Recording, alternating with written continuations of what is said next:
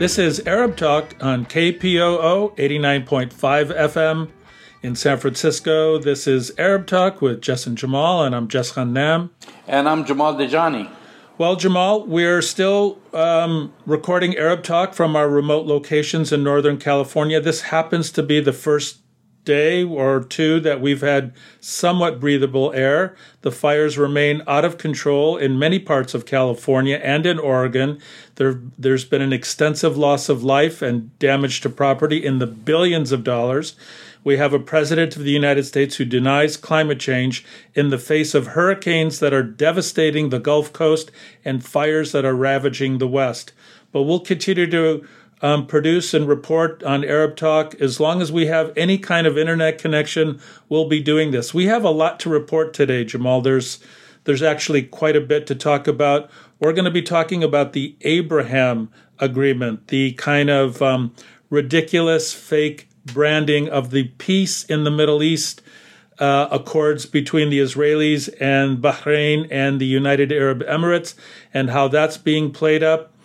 But there's kind of a bizarre story, Jamal, and I know you know about this, but apparently there's a large pro-Israel Muslim group that is really ready to support Joe Biden. It's kind of a crazy story. That's right, and I wouldn't call it a large group. I mean, that's how they're presenting it, as the largest Muslim pack.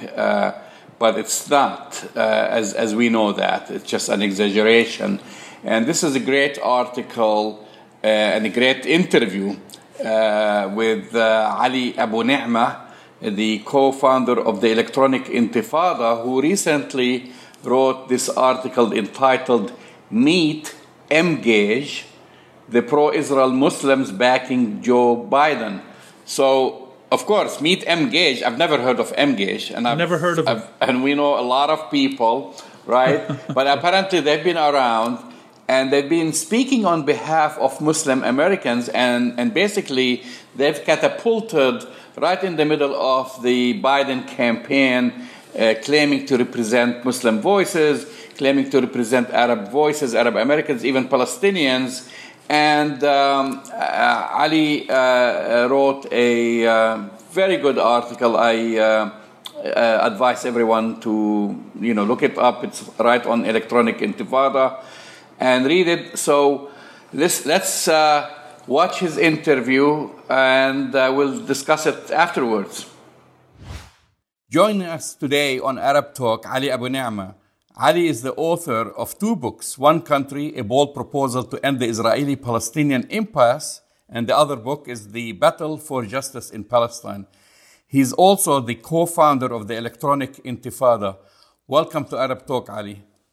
Thank you, Jamal. It's my pleasure to be back. You recently wrote an eye-opening article in the Electronic Intifada entitled Meet Emgage, the pro-Israel Muslims backing Joe Biden. To tell you the truth, most Muslim Americans have not heard of Emgage. In your article, you wrote that the Washington Post described Emgage as the largest Muslim American PAC, or Political Action Committee. This is news to me, and that Emgage is now organizing what it calls the Million Muslim Votes campaign. I want you to tell our listeners and viewers, how did this come about? Who is behind Emgage, and how did this PAC all of a sudden catapulted into the Joe Biden's campaign? Yeah, I got interested in them because this group, Emgage, they had suddenly been sort of visible everywhere. They scored a big coup when Joe Biden spoke to a summit they organized in July. Of course, it was online, but they got to brag that, Biden is speaking to our organization, and Biden has very rarely spoken to Muslim groups. And it was also interesting that one of their board members, Farouk Mitta, has been appointed by Biden as his so-called Muslim engagement advisor. And it was very odd to me that in July, Mitta was quoted in the Washington Post praising or lauding Engage on behalf of the Joe Biden campaign. And the Washington Post did not disclose that Mitta is part of that organization. So, he was praising his own organization on behalf of the Biden campaign. So that's a really glaring conflict of interest. And it certainly warranted digging a little deeper into who this organization is. And what emerged is that this group, its official address is a Travelodge motel in Lakeland, Florida, that is owned by the Mitta family, Farouk Mitta and his father Amin, who is also on the board of Engage. And the board and the staff of the organization also include at least 4 people that we know of so far who have been involved in the so-called Muslim Leadership Initiative, which is an initiative to take so-called emerging Muslim leaders on all expenses paid trips to Israel. And this MLI, as it's called, Muslim Leadership Initiative, is organized by the Shalom Hartman Institute.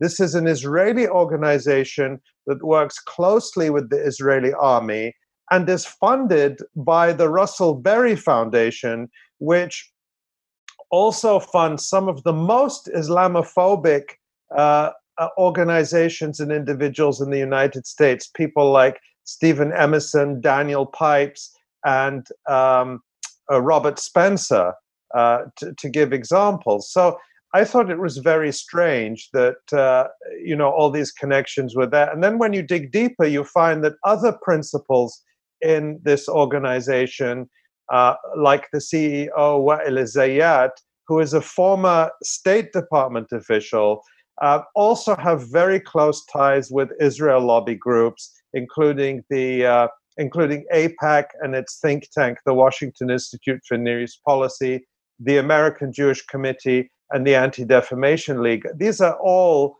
in summary, Israel lobby groups that play a major role in pushing for U.S. policies that are very explicitly anti-Palestinian.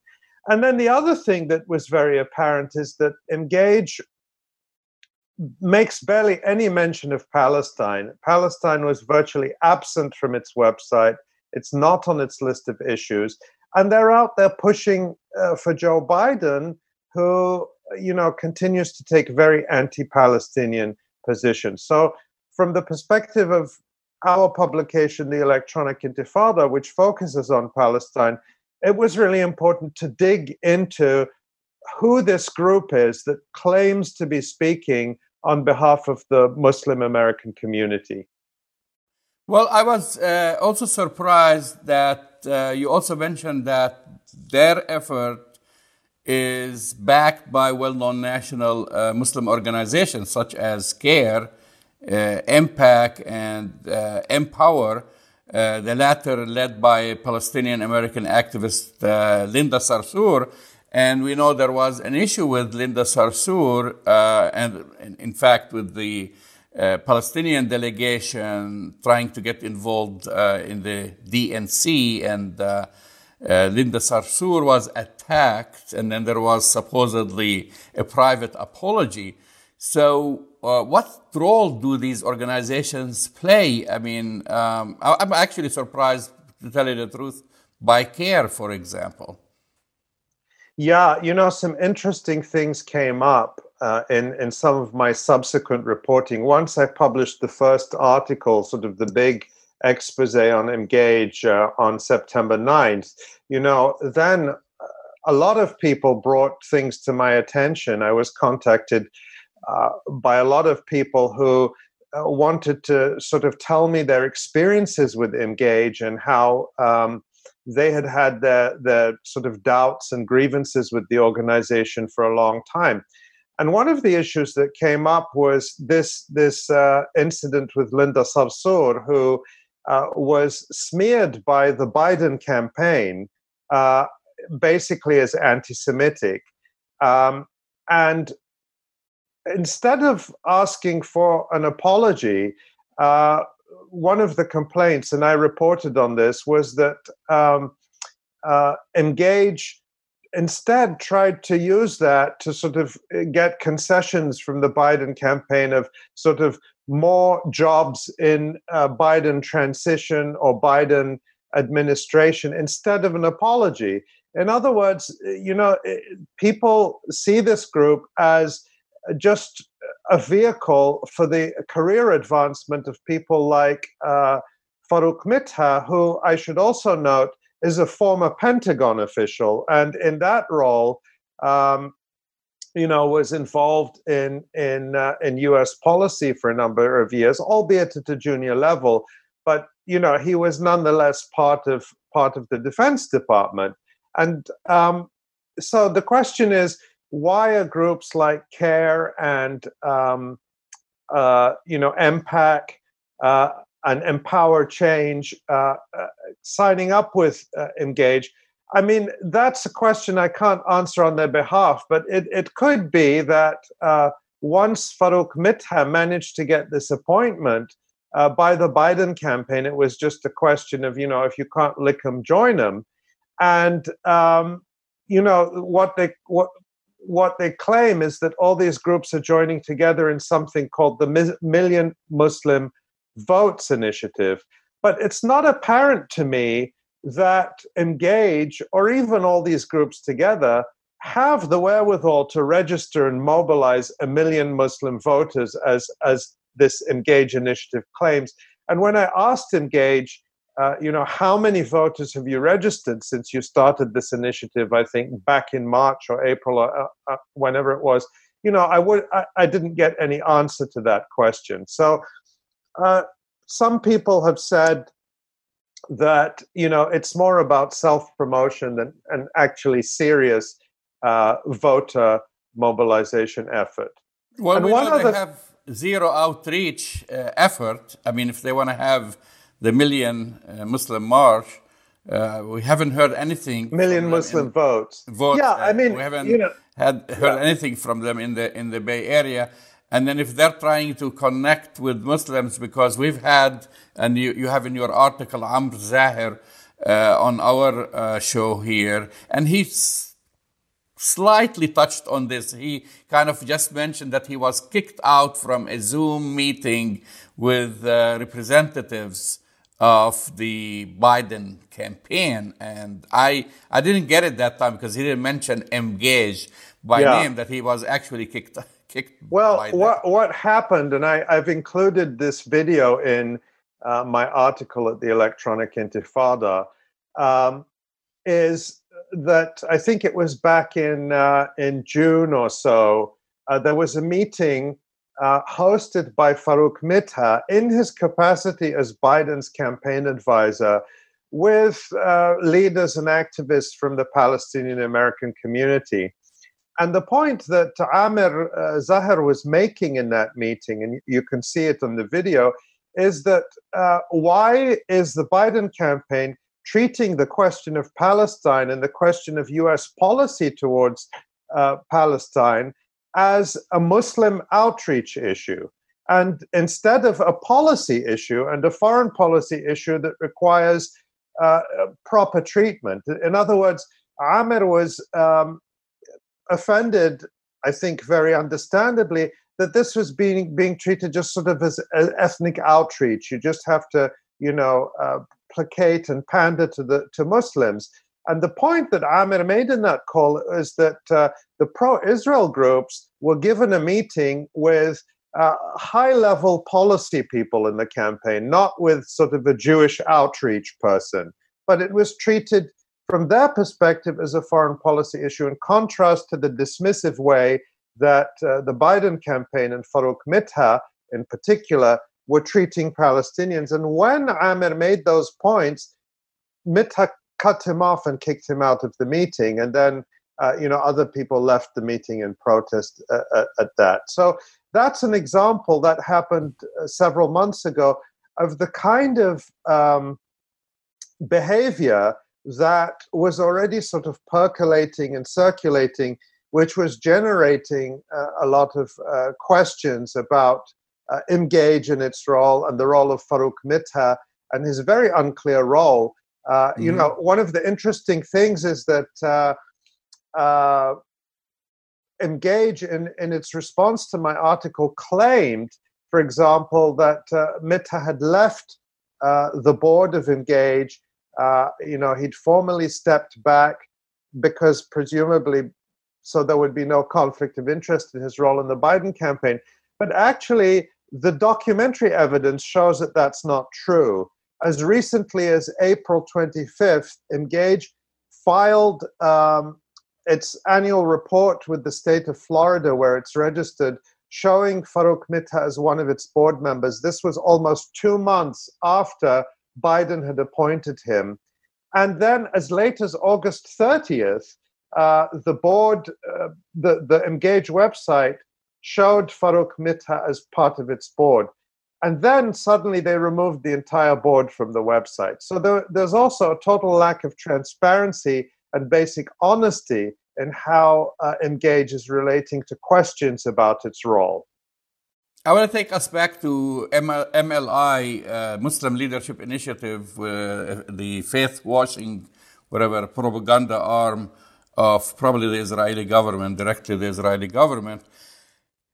You have two members who participated in the MLI trip, and I remember in particular their trip to Jerusalem and Al-Aqsa Mosque, and they came under a lot of criticism, and an altercation, by the way, happened on the ground, and then all of a sudden they kind of petered out, and now all of a sudden I see their name here. I have a major concern about the role if Engage is the front to MLI or not. I mean, do you have any sense of that? Well, what we know is that in total, 4 people linked to Engage have gone on these Muslim Leadership Initiative trips to Israel, which, as I mentioned, organized by this group, funded by the same funder as Islamophobes and with close ties to the Israeli army. That includes 2 board members or 3 board members, rather, 2 national board members, Khurram Wahed and AJ Durrani, and a member of their Texas chapter board called Farouk Shamsi, and their Texas executive director, a woman called Nabila Mansour. And Khurram Wahed went on the MLI trip, I think it was in 2015. We reported on this at the time. And as you mentioned, there was this altercation where another member of that MLI delegation was involved in an altercation with a Jerusalem resident at Al-Aqsa Mosque, because this Jerusalem resident knew who they were and told them to their faces that, MLI is not welcome, that people coming with this, this Israeli initiative to Jerusalem are not welcome there. And there was an altercation in which it's alleged that one member of this MLI group assaulted the Jerusalem resident. And Khurram Wahed, the Engaged board member, was a witness to that. I spoke to him at the time, and I reported at the time on that incident. So I don't think there's any evidence that Engage is sort of formally a front for MLI, but that's not how MLI works. MLI is really about cultivating quiet individual ties with so-called Muslim leaders in North America to, to create sort of personal friendships and connections with the Israel lobby that can be used to neutralize any potential criticism of Israel. And he used the term faith washing, which I use in my article. MLI is a faith washing initiative. What is faith washing? Basically, that's when it's sort of a dishonest effort to portray the situation in Palestine as a religious misunderstanding between Muslims and Jews, instead of what it really is, which is a settler colonial occupation of Palestine, which has nothing to do with religion, even though Israel justifies its conquest of Palestine, as in religious terms. It's not a religious conflict. There is no ancient conflict between Muslims and Jews. But faith-washing initiatives try to place the conflict in the framework of a religious dispute. Why? Because number one, that erases the facts about what's actually going on. It erases the power difference between Israelis and Palestinians and turns it into, oh, well, it's a religious conflict, and the way to resolve it is not by ending Israeli occupation and colonization, but by having dialogue between Muslims and Jews. So this so-called interfaith dialogue provides a framework for faith washing and a framework for co-opting people like, the ones who go on MLI and misrepresenting the issue as a religious conflict and using that as a way to co-opt these leaders individually and really to silence criticism and really to sabotage support for Palestine by kind of buying off these various individual so-called Muslim leaders. Right. We have a few minutes left, and as we are speaking, they're getting ready for the signing ceremony for the so-called Abraham Accords. And I want to know, what do you think about this whole thing, starting with the UAE, now Bahrain, and I've read this morning that Oman is sending an envoy. I guess the Trump administration couldn't gather all Arab leaders for this photo op opportunity, but Oman apparently is going to be next. Actually, it's a beautiful sort of segue, because the so-called Abraham Accords is precisely an example of faith washing, referring to Abraham, that this is bringing together the adherents of the Abrahamic religions, again, to try to portray this as a historic reconciliation among religions, when what it really is a dirty deal between the Israeli apartheid regime and unrepresentative despotic regimes who are in it for the money, for the arms deals, for their own interests, and it has absolutely nothing to do with advancing Palestinian rights, as some of the apologists of the United Arab Emirates and Bahrain have tried to portray. And really, it represents a fantasy by Israel that the question of Palestine and the oppression of the Palestinians and the rights of the Palestinians can be bypassed, that if Israel makes so-called peace deals with despotic regimes hundreds or thousands of miles away, that the Palestinian issue will disappear. But this is based on a misunderstanding, because, regimes like the United Arab Emirates and Bahrain have never done anything serious for Palestinian rights. So it's not as if they are really a loss from the Palestinian camp. I think all this does is expose the reality that these regimes and others who will, reveal themselves soon, have been quietly collaborating with Israel for many, many decades. That's certainly true of the United Arab Emirates, whose ties to Israel go back at least to the 1990s. So we're talking about almost 30 years, and include secret deals to do with military intelligence. And even 4 or 5 years ago, the United Arab Emirates Air Force was doing joint exercises with the Israeli Air Force. So the effort to try to portray this as some kind of historic, significant breakthrough is fiction. Ali Abu Ni'ma, I want to thank you again for coming on Arab Talk, and hopefully we'll see you again, maybe in person at some point. I very much hope so, and thank you for having me. And that's the voice and the face of Ali Abu Ni'ma, the co-founder of Electronic Intifada, speaking with us about Embrace. Mgage. Oh, Mgage. I don't know what the heck it is, but it's a pro-Israel Muslim lobby or political action committee that is in support of Joe Biden. I don't even know what to say, Jamal. I'm kind of speechless. This is the same group that was was on the Hillary Clinton campaign in her disastrous 2016 campaign where she lost to Donald Trump. And now we have the same formation of groups, kind of obviously pro-Israel groups, funneling the Muslim voice on the Biden campaign. Well, there are members of the Muslim leadership, whatever, MLI.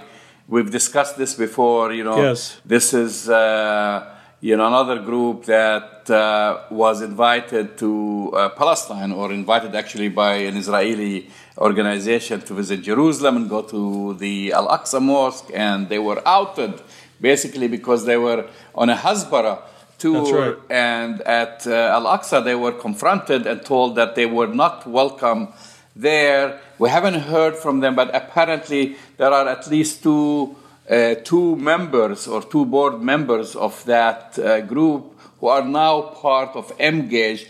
So this is again, and this is something very important that Ali Abu Ni'ma spoke about, which is there is this whole campaign of faith washing, just like faith washing. Yes, faith washing is just, to take Muslims who pretend or claim to represent Muslim Americans in the United States into propaganda tours or Hasbara tours. And the same thing now, the Biden campaign is courting these types of Muslims, kind of playing good Muslim, bad Muslim. Right. And then the interesting thing about it, actually, as I was speaking with Ali Abu Ni'ma, it was about just the same time that the so-called Abraham Accords were about to be signed in the White House. And Ali was quick enough and wise enough to comment on the name of the Abraham Accords. Right. Same thing, playing that game of the faith washing, because, using a biblical name, Abraham representing all monolithic religions, Jews, Christians, and Muslims. So try to kind of make that this whole peace deal is made between the children of Abraham. And just like a quick maybe footnote for people who maybe don't have an idea about the size of the UAE and Bahrain, you could fit the population, and I'm talking the indigenous Bahrainis and the Emiratis, not the foreign workers who work there. They are less than the population of Gaza. Okay, right? They're less than 1.5 million people. To claim that 1.5 million people represent the voice of 1.8 billion plus Muslims around the globe is a travesty. And that's the spin machine of the Kushner, Netanyahu, Trump is trying to do. To say, we're bringing Muslims, from all across the globe to recognize Israel. And also, and I just want to, before we get into delve into the details of this, is that there is a clause, and I didn't read the two agreements, but I read the 4-page normalization agreement between Israel and the UAE, which was posted by the State Department. It's 4 pages. Okay, not a single word was about stopping Israel from annexing Palestinian land. That's right. Then there was a and this is also buried in the statements, funky statement saying that with this agreement, now Israel will allow Muslims to visit and pray, and they use the word pray peacefully at Al-Aqsa, like these Muslims, they just come, when they pray, they attack people, they create wars.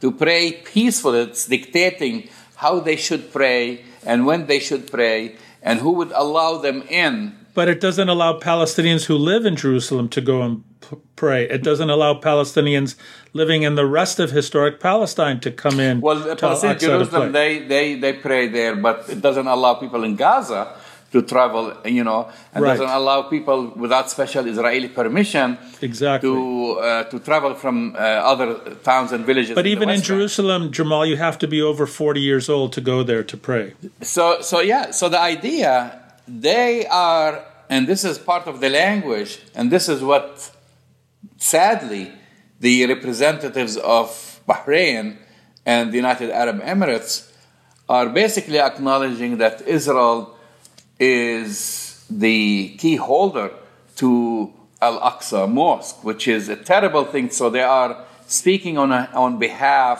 of 1.8 billion Muslims and more than 330 million Arabs in the region, even though their combined population is less than 1.5 million people. Yeah. So, Jamal, before we dive into the Abraham Accords, I want to go back to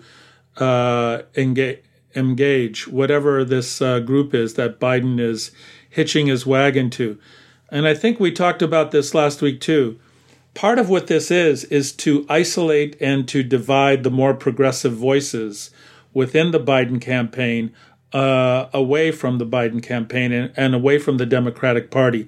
You see the deep influence of pro-Israel forces wanting to isolate the Squad, wanting to isolate more progressive forces, and they're using this these Muslim groups that are being promoted by pro-Israel groups within the Democratic Party to be the stand-ins for all Muslim or Arab or Palestinian voices within the Biden campaign. That is a very dangerous game, Jamal, that they're doing. It's a very dangerous game. Yeah, and last week our guest was Huwaida Arraf. That's right. And Huwaida was part of the delegates who went to the DNC and to find a little space on that table. Very little. A very little space, and try to help alter the language. And the language did not include Palestine or recognition of Palestine. They didn't want to use the word occupation. Even the word occupation, that the Israeli occupation actually exists in Palestine, they didn't want to use it. So it's the same thing. So Jamal, so just so that you know, Bernie Sanders came out this week and said, you're making the same mistake that Hillary Clinton made. You're isolating progressive voices. You're shooting yourself in the foot. And what does Biden say today, Jamal? He lauded the so-called peace accords, the normalization between UAE, Bahrain, and the Israelis. So Biden, who publicly said that you don't have to be Jewish to be a Zionist, he claims to be a Jewish Zionist, is making many, if not most, of the same mistakes that the Hillary Clinton campaign made in 2016. And I'm going to say it again. I'm going to say it every week, Jamal. At your peril, Joe Biden and the Democratic Party, if you isolate the progressive voices yet again, you're headed down a very dangerous path. And we also had another guest also, Amr Zahir, who was also on the show. And he talked about this very topic. And in fact, at that point, he did not name during the interview Engage. That's why I said to me, I told Ali, this was news to me actually finding out about Engage and what they've been about, because we don't hear about them right here in Northern California. And frankly, we try to kind of monitor a lot of the news. We do. When Amr Zahir was invited to a Zoom discussion with the representatives of the Biden campaign, the Biden campaign had the head of Engage basically leading the meeting, and eventually he was basically cut off. Basically, they disinvited him from the meeting for raising the questions about Palestine and who they represented and so forth. When he started to kind of question their motives, he was basically uninvited from that chat room. So it's a topic we should really keep an eye on it, and I thank our guest Ali Abu Ni'ma and for his article and for really uncovering what they're about.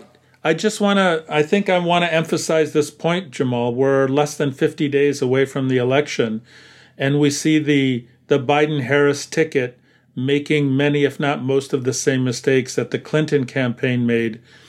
And they're doing the same thing. They're jumping up and down saying what a terrible leader Trump is, rather than sticking to the specific policy ideas and policy statements and, kind of ideas that they want to promote and policies that they want to promote. They are headed in a very, I think, self-destructive direction. They got to wake up, Jamal. There's only so many days left. And the polling is a lot tighter than is being portrayed in the mainstream media, for sure. Well, I agree with you. So back to the UAE and Bahrain agreements. Come on, can we just say what it is? It's a complete joke. It's a complete joke. So-called Abraham Accords. No, it's not. Listen, we have to look at it, the good, the bad, the ugly. Of course. What's good about it? Well, I tell what's you good about it? The good is not to you, for you to determine. It's not for me to determine. It was something good for Benjamin Netanyahu. It was something good for Kushner. It was something good for Trump, because Trump actually, even, let's say, if it lasts 48 hours, 1 week, 2 weeks, it was an achievement to have this back-to-back agreements, It does mark a diplomatic victory for Trump. Remember, he spent his entire presidency talking about the so-called deal of the century. That was a fiasco.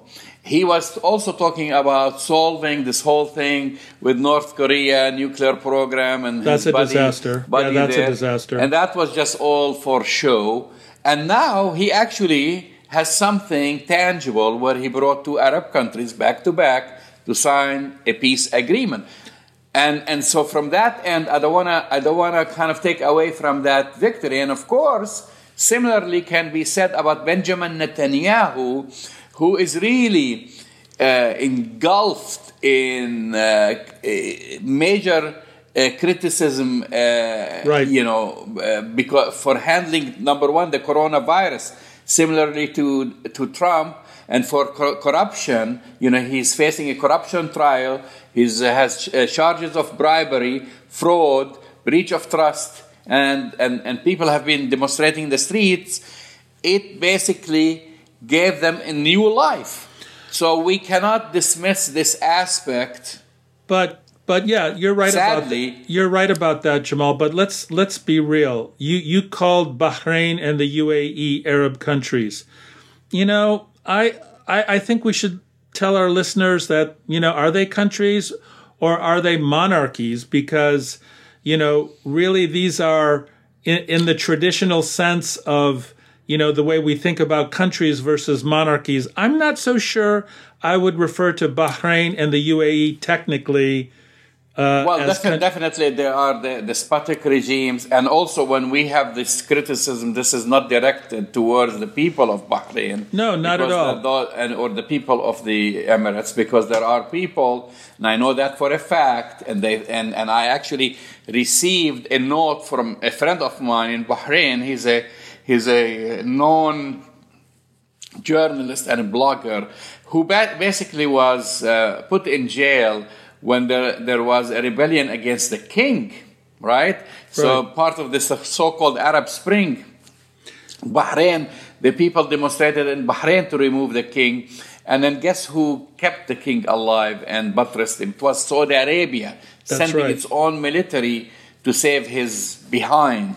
Right. And so we know that, and we know what's going on in the entire Arabian Peninsula. You don't have democratic regimes there, and you have regimes that have to follow the dictate of the United States, and they're still under this whole colonial mentality, the remnant from the colonial time of the Brits, and now the United States kind of make the decision for them. So we know that.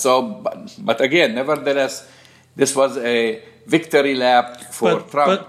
Right. A victory lap for Trump and for Netanyahu, and maybe for the elites of Bahrain, the royal families of Bahrain and UAE. But let's be real, Jamal.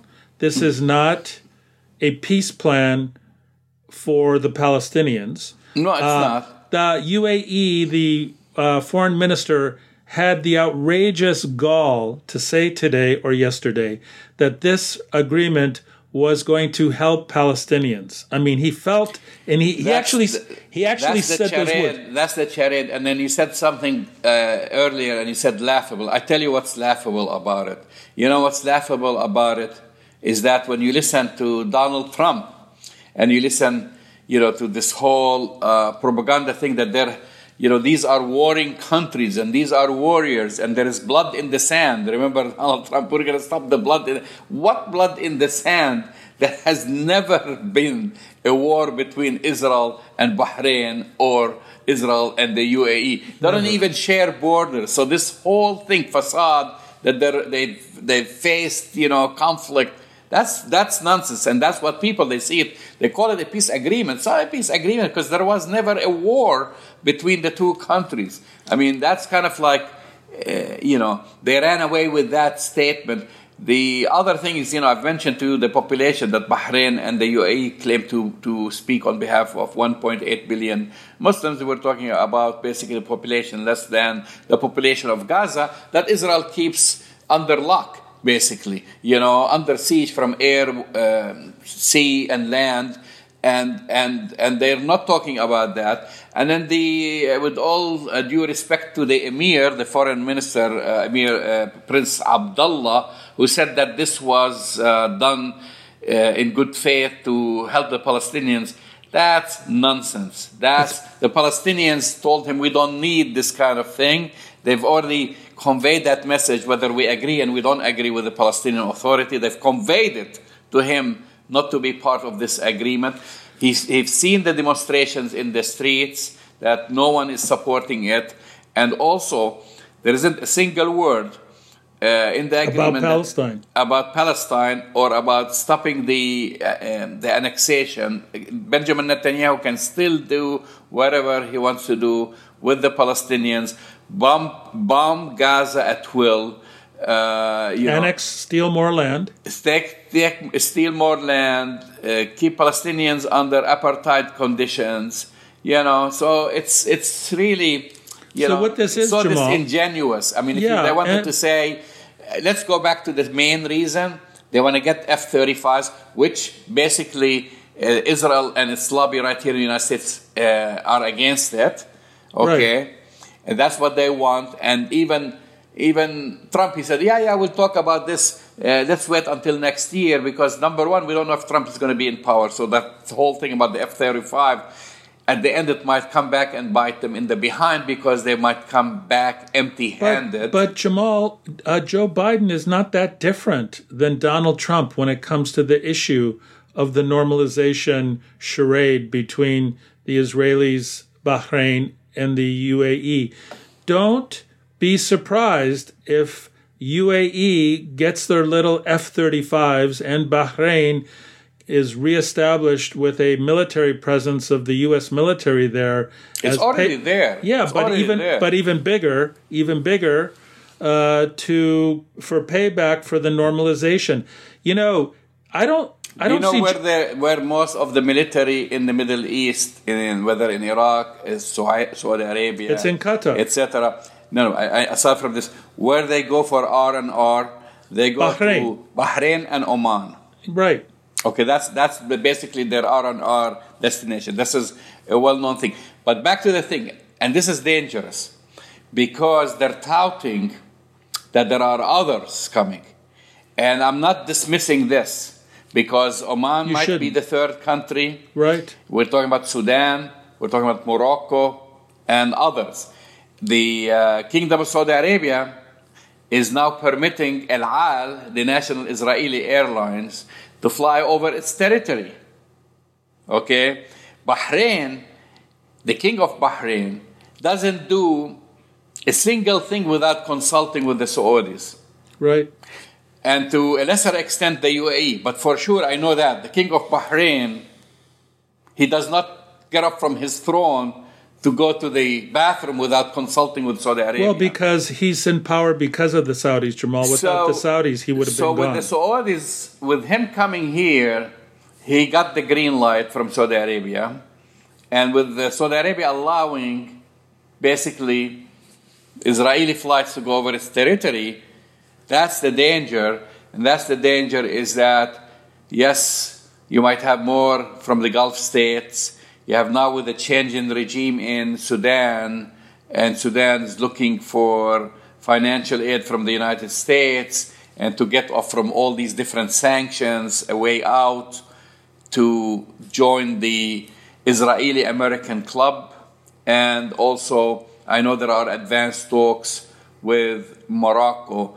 So it does not look it's not looking good, and that's why I say, I'm kind of concerned about this, because I don't believe that the Biden administration, especially with Harris, who's no progressive on Palestine, Jamal, I don't believe that a Biden administration will do anything to stop this. Biden has said nothing positive about Donald Trump, except with this normalization agreement between Bahrain and UAE. I mean, they're on the same page. They are on the same page. When it comes to Israel, it doesn't matter if you're from the Democratic Party or you are from the Republican Party, with few exceptions. Hence why they're playing a very dangerous game, Jamal.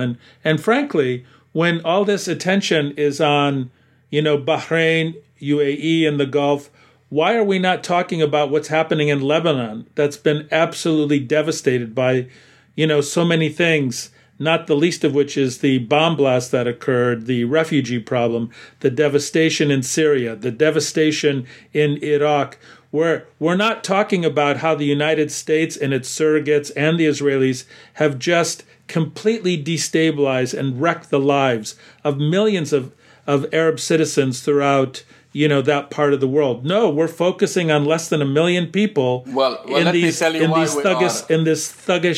thuggish monarchies. And this is the message. And this is the message. And this is what's going to happen in the next months. Even if, as you said, even if Biden wins, okay, there is a strong message and there is strong sentiment in the Middle East that you're not going to get by without the United States, right? You need to befriend the United States. And the road to Washington comes through Tel Aviv. Right. So the road to Washington comes through Israel. In order for you to come on the good side, whether it's Donald Trump or Joe Biden, you must go through the Prime Minister of Israel. And for now, the Prime Minister of Israel is Benjamin Netanyahu, who has the strongest relationship with a sitting president in the White House than any former prime minister. 100% Going all the way back to Ben Gurion, you're not going to get a stronger relationship, and it's a personal relationship. And there is, we've talked about it, there is the Jared Kushner connection, where Benjamin Netanyahu, when he used to go and come and visit the United States, would stay in his bedroom in New Jersey at his parents' house there. So the connection cannot be any stronger, and the connection with the U.S. ambassador in Israel cannot be any stronger, and the envoy, it's just like it's all 100% strong connection with the Senate, with the Congress. So Arabs are coming and saying, you know what? And this is a sad thing. We're not, do we still want to stay behind? And again, when I say Arabs, I want people to understand me. I'm not talking about the average person. I'm talking those leaders and despotic leaders by and large.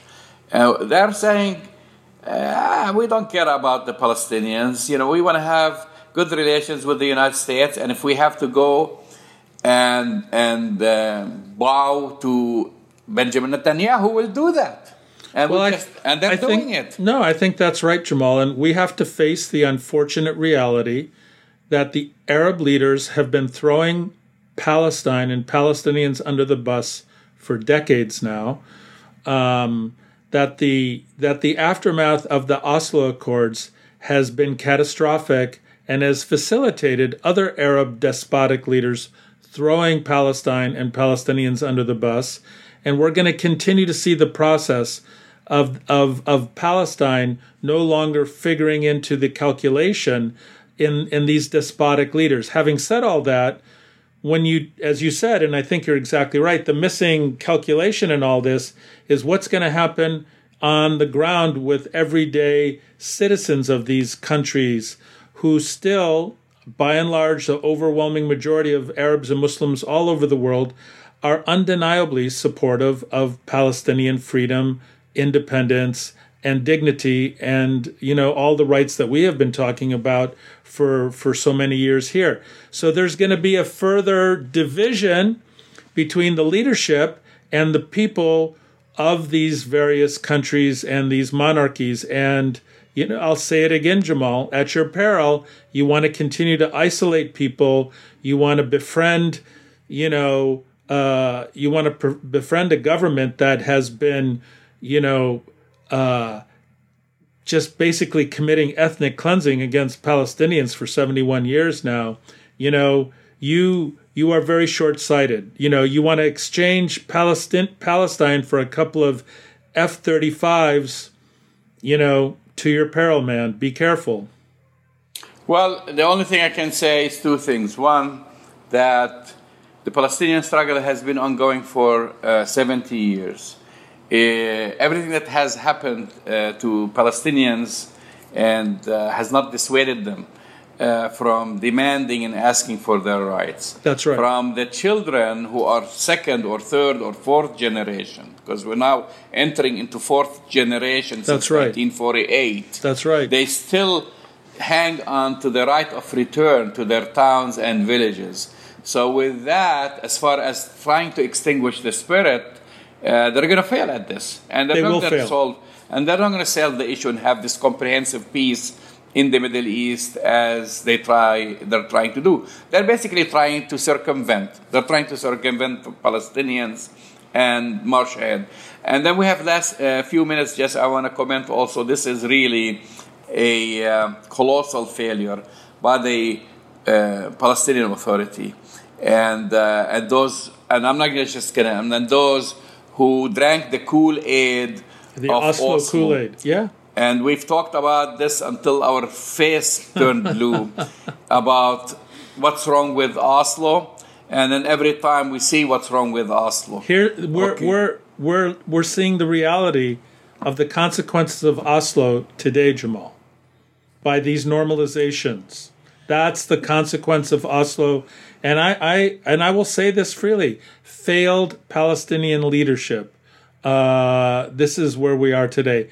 Thankfully, Palestinians are much more capable than their leaders, and people will as long as Palestinians can determine their future, unlike the current leadership, we're going to be just fine. That's right, and we're running out of time. We are. You've been listening to Arab Talk on KPO San Francisco 89.5 FM. We'd like to thank also our viewers on Facebook and also on YouTube.